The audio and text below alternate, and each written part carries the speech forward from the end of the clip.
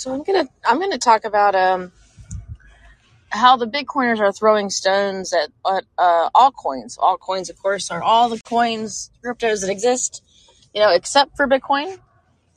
And they've always done this, but recently they've been stepping up their game.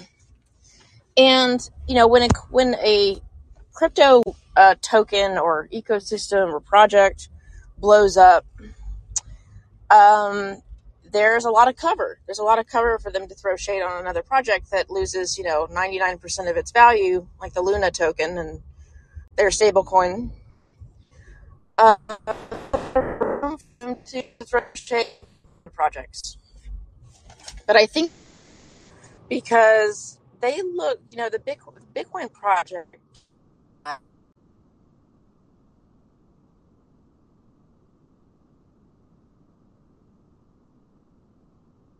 other cryptos than not. So there's this guy, Saifedean, who's pretty prominent in the Bitcoin space, who came up with the he didn't come up with it, I don't think, but he is a proponent of the economic theory that Bitcoin is digital gold and it's scarce and that's why it has value. But it's not scarce if there's thousands of other projects that, can act like Bitcoin, that can adopt the similar philosophy as Bitcoin. For example, adopt proof of work just like Bitcoin. Now, they're not going to be exactly like Bitcoin, right? Bitcoin has this community around it, has a history, but you can also say your project's scarce and based on proof of work. And you could even limit it to 21 million coins and have the same algorithmic, supply schedule where it halves every 4 years. You could basically set up the same project. Um, you know, and and lately the Saifedean guy and others have been saying that every other crypto project by default is a security, but Bitcoin is not. So my question to them would be, well, if a new project came about today and they set up the same philosophy as Bitcoin, the same kind of code, right? Basically the same thing, would that be a security? Where the issuer also was anonymous, but was mining in the beginning, right? Because we know Satoshi mined a lot of coins, um, and no one really knows who this person was. He probably died, but the Bitcoiners think that Satoshi never sold any. Well, I don't think that's true. They don't know because they can't tell us who it is, so we have no idea actually if this person mined a lot. We assume he did, but we don't know how much he sold, and so the Bitcoiners are thinking, well, this was the most fair distribution ever, and that's why they don't think it's a security. They think that Satoshi announced it before he did any mining, because they rat on all these other projects for something called pre-mining, where the issuer will mine first and then sort of announce it publicly. But Satoshi didn't really announce it publicly either. He announced it to two very specific email letters. He didn't announce it to Facebook. He didn't announce it to YouTube, and he could have showed his face, but he didn't. But I just think that Bitcoin looks a lot more like other crypto projects than it is unique. It's not really that unique, and the Bitcoiners really show their hand when they just rail on other projects. And they think that they think the laws don't apply to Bitcoin, but they think the laws apply to every other cryptocurrency, and that is going to create. And they do so because, of course, they want the advantage. They want people to buy Bitcoin and not other altcoins. So, so this is all to their advantage, but it's going to start backfiring. And if you do look at Twitter, and I'm not really on there, but I sort of look up these prominent Bitcoiners, and they're really coming out, like Adam Back is really coming out against Litecoin yesterday. And I think it's because, and they got, the Litecoin community got really upset because they're like, hey, look, we have this almost the same code as Bitcoin, and we've implemented all these extra features Bitcoin hasn't, and Bitcoin got to test, how the code might work on Litecoin. And I don't know the specifics, but the Litecoin community was pretty upset about that. Because basically the default position for all the Bitcoiners is that every other single cryptocurrency is a shitcoin. But But it's funny that they do back Tether. Like they do like Tether. They don't want to throw any shade on Tether. And some of the Bitcoiners do not like the stable coins, but I'll say a lot of them do, and they do because they know that Bitcoin is priced in dollars, and they know that these stable coins can be printed out of thin air without backing, very easily, without anybody really knowing. And this accounts for a large portion of the trading pairs of Bitcoin, and so they can manipulate the price through these stablecoin products because they're not dollars. They're a there's counterparty risk there, and we have no idea. Tether won't tell us. I even suspect USDC is doing this, and I know Tether's doing it, where they loan out the crypto. They create it and they loan it out at the same time, and then they put like an IOU on their balance sheet that says, "Well, Celsius has to pay us back, so much." Percentage, or whoever they're doing business with. And I know that they're doing this because it makes sense logically. I know that Tether is loaning out Tether itself, like the crypto. And think about it for a minute. If they were doing it legitimately, if they were doing it where each Tether first was backed by a dollar that was brought into this world, they would have to, their creation process is such, they create a unit of Tether by taking in a dollar. They have a dollar down on their balance sheet. The tether is in someone else's hands, right? They gave them the dollar. So to loan out Tether itself, Tether would have to go back into the market and buy back Tether with a dollar on their balance sheet, and then lend out the Tether that they now have. That would be legitimate, right? But of course that doesn't make sense, right? When you can just create the Tether at one time and then lend it out, right, without any backing, that is what you would do, because the other scenario doesn't really make sense. Now, I'm not saying they do this with all their Tether, of course. Like, so if they can get people to actually give them real dollars for their Tether, they're going to take it. I just think they have specific partners in the market that they just lend to out of thin air. And this is, of course, they're big friends, like big players, right? That aren't gonna just crash the market. They're gonna help Tether defend the peg. Think of like an FTX, right? A partner of Tether, somebody who benefits from the creation of this stuff out of thin air, and so it's not going to crash the market, that you can depend on to help support your peg. And where is the peg supported? Because not everybody can redeem Tether for dollars. It is basically supported on the secondary market. It's supported on the exchanges. So these exchanges tell the market or tell people, hey, the peg is still holding. The peg is still holding. Because not everybody can redeem. So if they can just convince the market that the peg is holding through these exchanges, people think it's holding. So that is sort of the beauty of what Tether's done in a way. I mean, because they don't allow everyone to redeem. And if they, I was thinking about this the other day, if they don't allow everyone to redeem, is it really fully backed? I mean, can you really say that this thing is fully backed? I mean, is it really collateralized with dollars? And we know also that they don't just hold dollars. We know that they hold commercial paper or loan. They hold, basically they've lent supposedly dollars to people, and this is what's backing their Tether. So this isn't liquid. Sometimes when you lend a company money, you can't. I mean, there's a term, right, that you expect to be paid back. You may not be paid back at all. There's all this counterparty risk.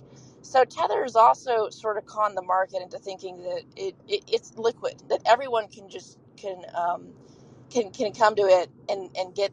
Well, not everybody. I think they tell people now that only certain people can redeem.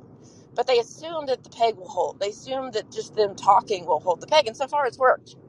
And I was listening to, I kind of got off topic, but I was listening to Cynthia Loomis. She's a senator, and she was on this AEI Institute. They had this little panel, and she spoke first. And someone called in with a question because they're talking about how they want to regulate the crypto industry broadly, but this question was specifically about stable coins. They got on that topic. And the question was saying, hey, why don't you regulate it like a market mutual fund, which is I guess it gives some kind of return.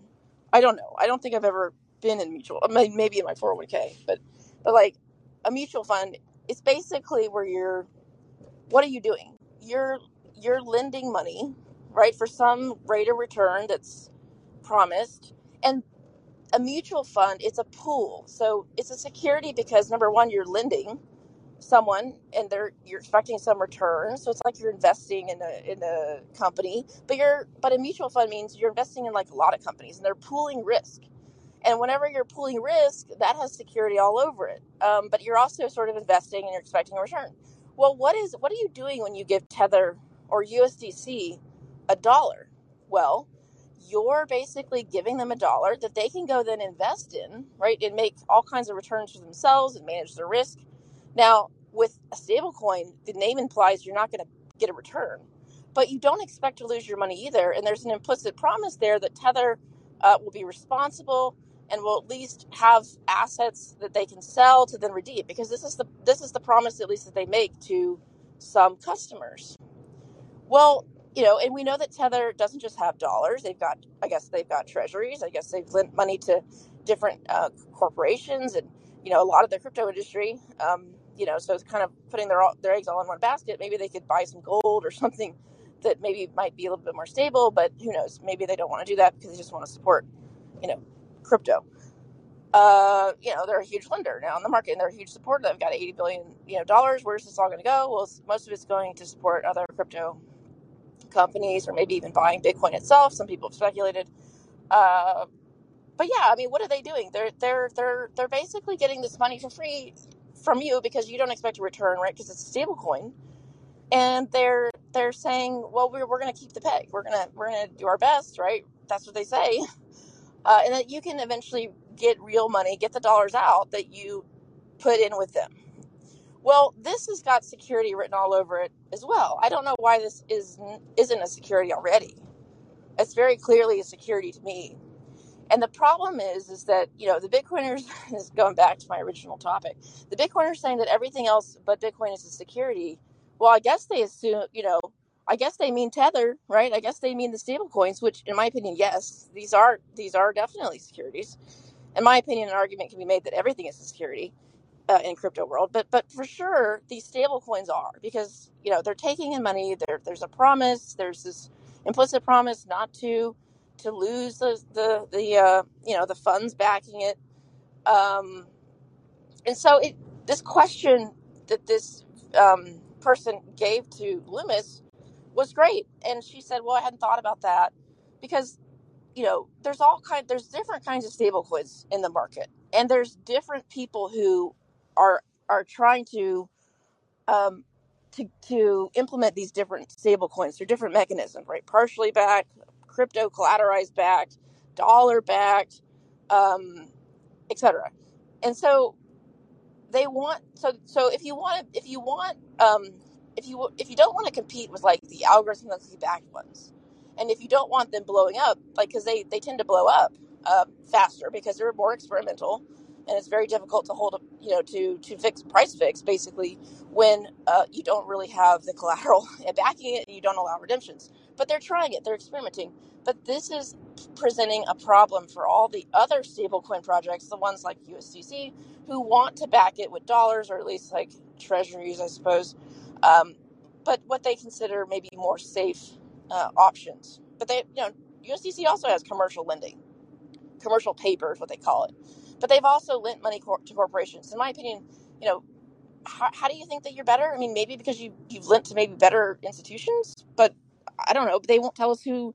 I don't think they're telling us who they've lent to. So in my opinion, I mean, why maybe USDC is a little bit safer than Tether, but I mean, not really. I mean, until they completely open their books, which they haven't really been that forthcoming either.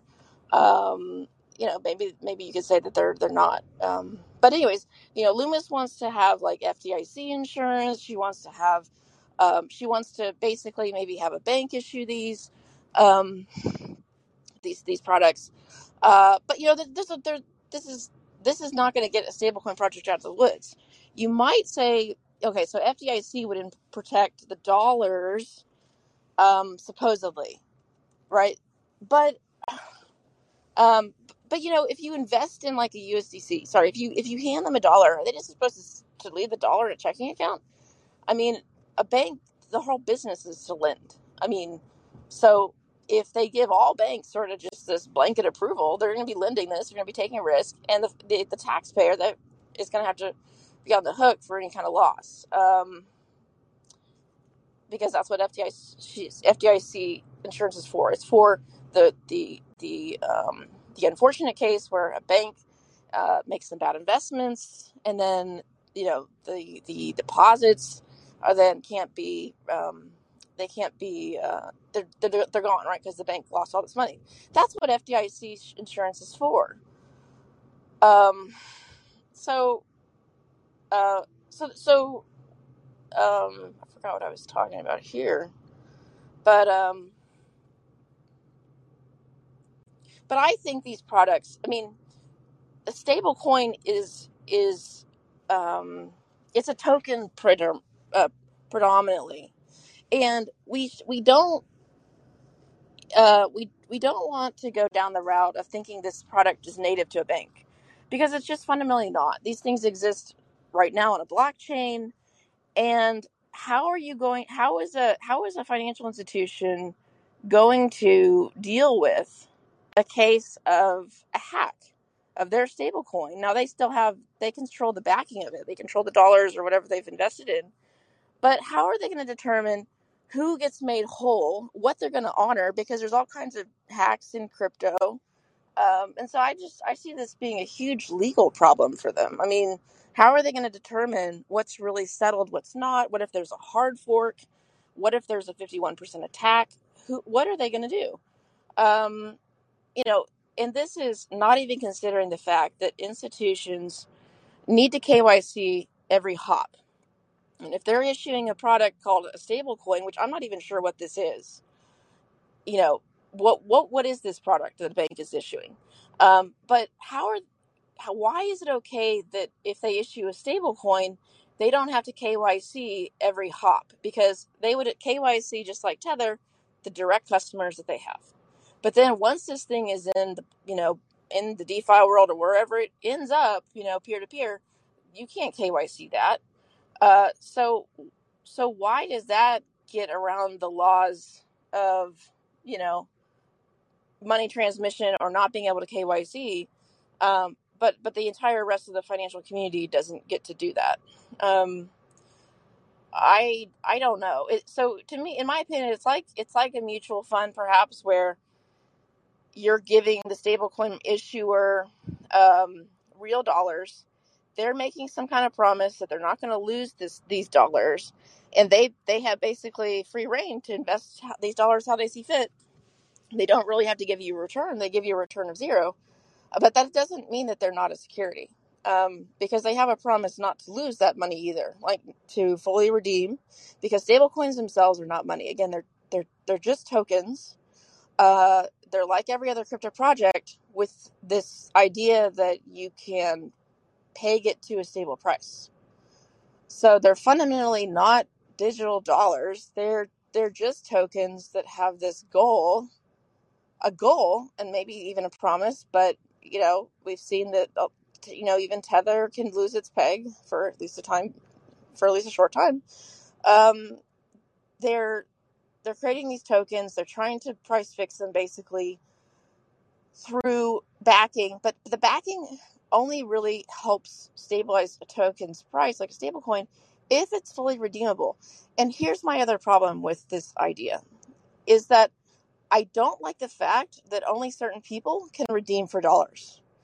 At a bank, when you give your money to a bank, you can always get that cash out.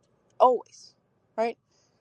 Maybe they limit you to $10,000 a day or whatever it is in cash, but you can actually get this money out. You can transfer it out.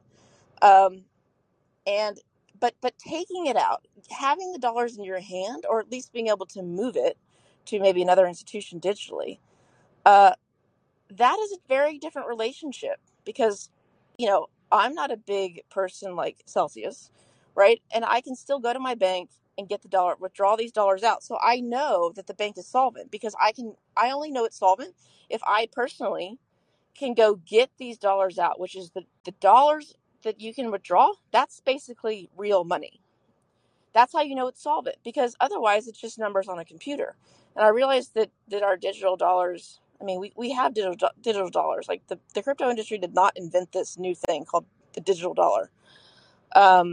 But so money was cash first, or well, it was gold, and then they made the dollar, and then they backed the dollar with gold, and then they removed gold from the backing, and then they put it all in computers. And then they started, the Fed started creating new dollars just through lines on a computer.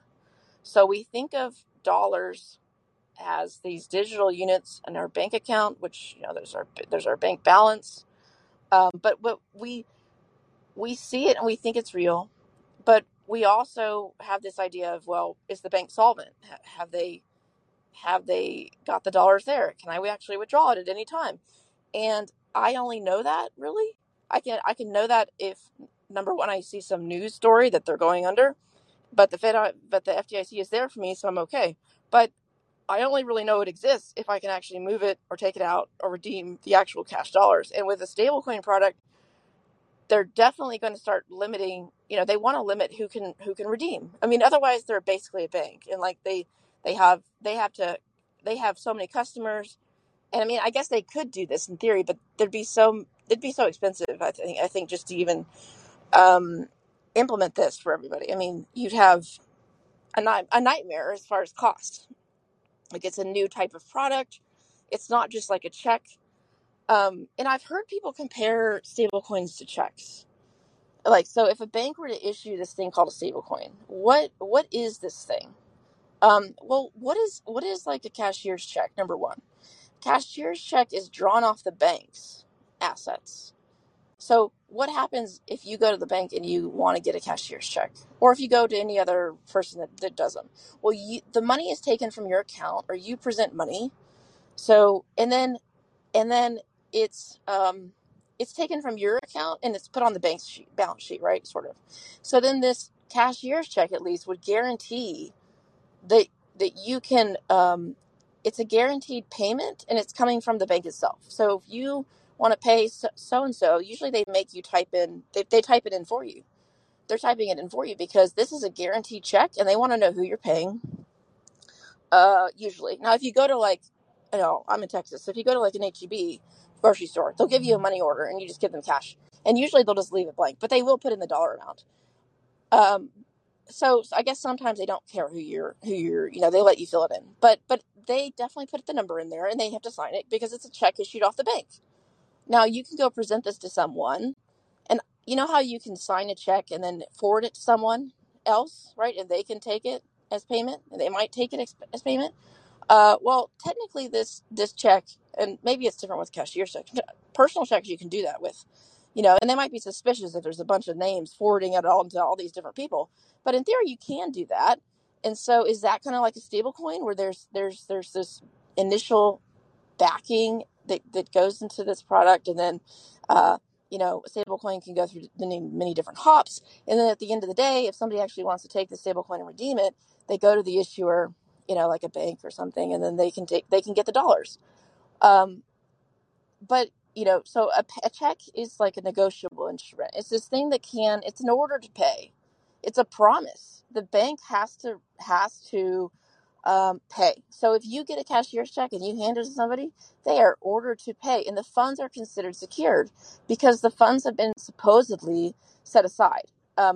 Versus a personal check, we know that personal checks can bounce because these are drawn off your own funds, right? And so we all know that this can bounce. But the cashier's check, people are supposed to have more confidence in that because it's drawn off the bank. It's supposed to be the bank paying you, and this instrument called a check is an order to pay. It's a promise.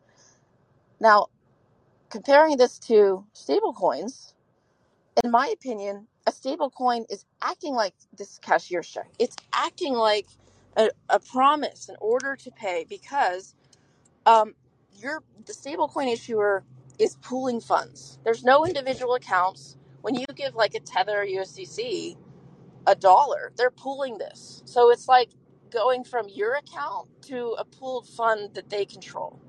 So then a stablecoin, if you want to have this analogy, is then this order to pay, and whoever ends up with the stablecoin, right? In theory, should pay up. I mean, I'm sorry, if they want to redeem it, they should be able to, or otherwise, the analogy fails. Like, you know, you need to honor this. Like, you need to honor this redemption request. Like, if you want to do a direct analogy and you want to say that this is exactly like a bank product, like digital dollar, or the stablecoin is like an order to pay that can be negotiated, or it can be sent to someone, and then the bank has to pay it, right? Because this was what this instrument does. A stablecoin then, well, of course, a stablecoin is a little bit different. You don't have like a person's name, but you send it to them because you send it to their address that they sent it to you, that they gave you. So it's kind of like the same thing. But this is what they want to do. They want to make a digital version of an order to pay that represents dollars. But we already have the digital version, but they want to do it on crypto. They want to invent this whole product for crypto. But there's some issues, right? There's some issues because with the cashier's check, you have to have a name, right? And then they have to present it to their bank to deposit it. And so their name's recorded, and the government, can track all this stuff. Now, the analogy I said, where you maybe could put someone's name on it, and then they sign it, but then they say, I want to forward this check to so and so, and then they put their name on it, and then they say, oh, I'll just forward this on to another person. I mean, it's going to look quite suspicious if there's like thousands of names on the back of this check. I mean, number one, you can't fit thousands of names. Number two, they're going to flag it and say, what is going on here? Why has this thing been circulating? Why has this not actually like been deposited anywhere? I mean, there might even be a limit on how many days this thing might even expire. I don't know. A cashier's check might expire. I worked at a bank a long time ago when I was in high school, but I don't remember anyone having lots of names. I mean, I remember as a kid writing a check or having a check and then like to me, and then putting my mom's name on the back or something, and then she would go deposit it, or just stuff like that. But this idea that you could just forward this check endlessly, that's kind of what stablecoin products are doing.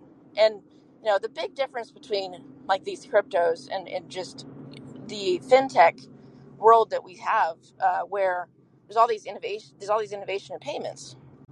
The difference is that they've created this token that represents these dollars that exist on like a blockchain, and this thing just trades, and this thing has a market price on exchange, and this thing can be have thousands of hops before it's ever redeemed, like a stable coin, like a Tether.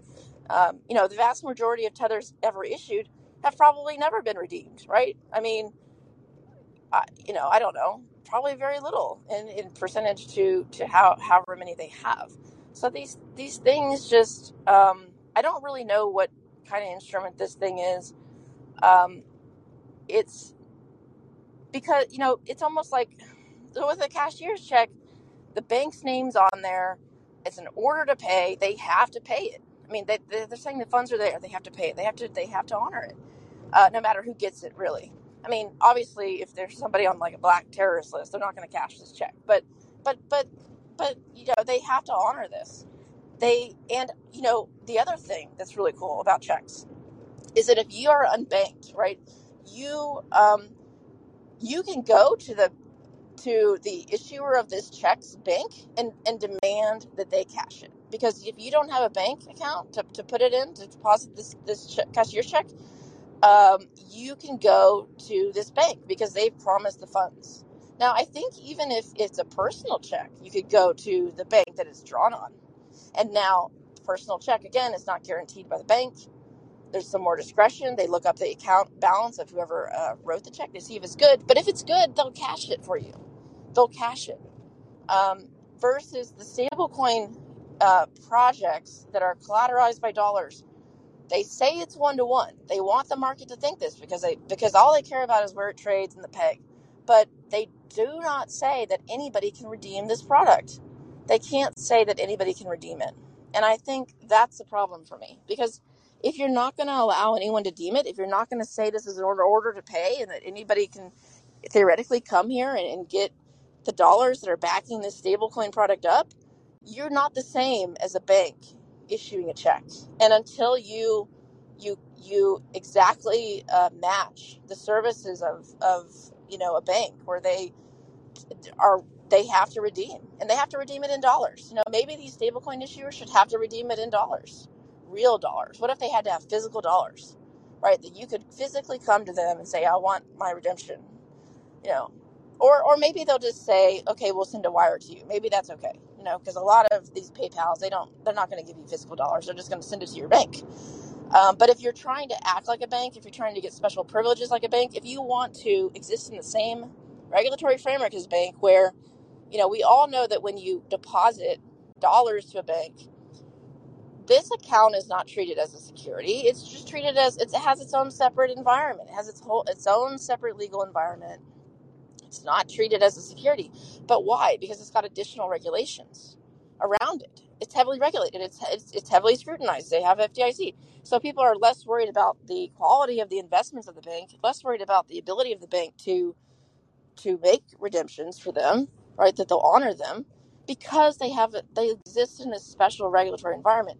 But the stablecoin issuers, uh, you know, they look more like money market funds to me. They look more like they're risky products, and if you want to say, well, this thing should be in a bank, but then you have you have maybe additional regulations, and you might say it's safer, but then you have all these extra rules and all these extra costs for this bank to try to implement this stablecoin feature. And how can a financial institution rely on a blockchain that where there's no real clear rules what is considered settlement, right? And when there's no guarantee that your transaction will even get in the blockchain, or get in when you want it to, or yeah. So I mean, they're gonna have all these rules, like we're gonna have to wait so many blocks, or what if it forks? What are we going to do? Or, what if somebody's hacked? You know how banks right now, if your card is hacked, they pretty much will honor, they'll refund you, and they just write it off as a loss, and they'll try to investigate who hacked you. And, there's this whole department probably for that.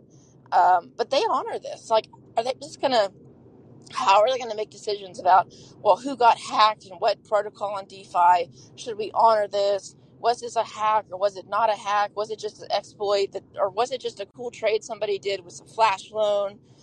What is considered a hack? What is considered malicious to the eyes of a bank? I mean, it's going to be virtually impossible to deal with, I think, as a financial institution issuing a stable coin. And I think that the traditional banking sector might be upset with all this, because they have all these rules they have to follow. And they can't just issue this crypto called stablecoin that's like they think is an order to pay and it's backed by dollars, but they just can circulate wherever, in all these different countries, like even North Korea. I mean, you don't know who has their hands on a tether. And so why does this one particular product get an exemption from all the other rules that everyone else has to abide by? I mean, I don't know. I mean, I guess there's pluses to stable coins. I'm not saying that they're completely terrible, but it is permissionless in a way. And maybe you can move money more quickly. But I'm commenting here on the legal issues I think I see with them, and how they're just different than what we've currently been dealing with. But I went on this whole topic of stablecoins, and I was actually wanting to talk more about how Bitcoin miners were money transmitters, and how I see this being a problem for them, especially when they keep throwing stones at other projects. Because eventually they're going to make other projects very upset that they're sort of just bashing them, and they're going to start maybe pointing out things that were papered over with Bitcoin, the regulators might have missed when they said that Bitcoin miners aren't money transmitters. Somebody pointed this out to me the other day from 2019, where there was this statement from FinCEN that said, as long as the Bitcoin miners aren't, they're doing it as a personal thing and they're mining and they're spending this stuff, on purchases or goods, then they're not money transmitters. But so they only got one part of mining. Bitcoin mining consists of two things. Mining new Bitcoin into existence, right? This reward of new Bitcoin. And then also, the most important part probably for the rest of the people is confirming their transactions. And this is moving money from A to B. Now, I realize it's a virtual ledger, and the Bitcoin miners don't have the private keys of these people, right? So they don't really control it, but they are confirming it. And this is the source of truth for whether, people look up the blockchain to see where the Bitcoin is. And fundamentally, you are moving value. I mean, Bitcoiners admit this because they admit that this is a payment mechanism, or that you're moving value, you're moving Bitcoin. You're sending Bitcoin. This is a way to send money. So they admit it, right? And I think they should be more focused on overturning the law, the BSA rules, the law that you have to sign up as a money transmitter and become regulated. Call it an invasion of privacy, whatever. But just pretending like your miners don't have to follow these rules and somehow are exempt because this one guy was saying to me the other day that, well, they're just notaries and they're just stamping approval because the transaction is emitted by the person who wants to move the Bitcoin. And yeah, that's true, but they're combining all these transactions into this block when they're mining this block and adding it to the ledger, right? The ledger, and this is seen as the source of truth, because if there's just a transaction out there and it's not confirmed, it's not considered valid, right? It's not in the block, it's not in there. And you could, if you could send many of these transactions out, and the first one technically that gets in the block is the one that's considered valid and where the funds move. So this idea that that the miners they're just notarizing, stamping something. I mean, no, that they're actually fundamental to the movement of funds in Bitcoin. I mean, if you didn't have the miners, how would you get these transactions confirmed? How would you get them in the chain? What would be the source of truth for what is the current state of the blockchain?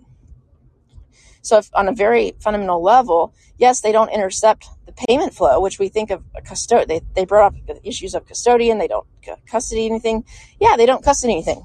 It's a new innovative way of basically being a money transmitter. It's a new innovative way. You don't have to hold the keys. You don't have to custody it.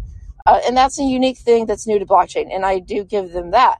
But what I don't give them is the fact that they're not moving money. And if you look at money transmitter laws, Patriot Act, that stems from the Patriot Act, the very, very broadest definition of this is that it says you're moving funds from A to B, for somebody else, through any means. They added this language, through any means. And a lot of the Bitcoiners want to focus on just, it doesn't go directly to the miners first. So then they don't, and then they don't custody it and then they, send it on to someone else. It doesn't happen. Yes, it doesn't happen. But they are fundamental, and they are integral to this process of moving money, of moving flows. And that's what the government cares about. They care about the concept of moving funds. They don't care necessarily how it's done because they said in their language, through any means. So Bitcoin, is a technical marvel achievement, right, in what they were able to do. But fundamentally, that doesn't matter to the government. They don't, and they just missed this because they only commented on a small portion of what Bitcoiners do. And they also were focused on personal people, not miners operating as a business. And they also only focused on the creation of new Bitcoin. They completely forgot or didn't know about the fact that miners, I just think they didn't focus on it. They didn't focus on the fact that miners are moving money or Bitcoin from A to B. So, I think I'm done on my rant. Hi Josh, I saw you. I'm kind of driving here. If you want to talk, I'll bring you on. Let's see if I can do that. Yeah.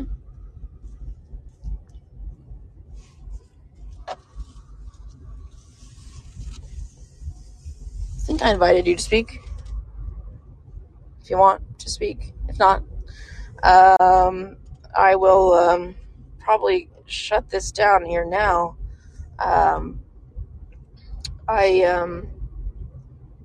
This meant to be a different conversation. I really went off on stablecoins. I never know where my thoughts are going to go. I just do these really off the cuff. But anyways, okay. I guess I'll end it here.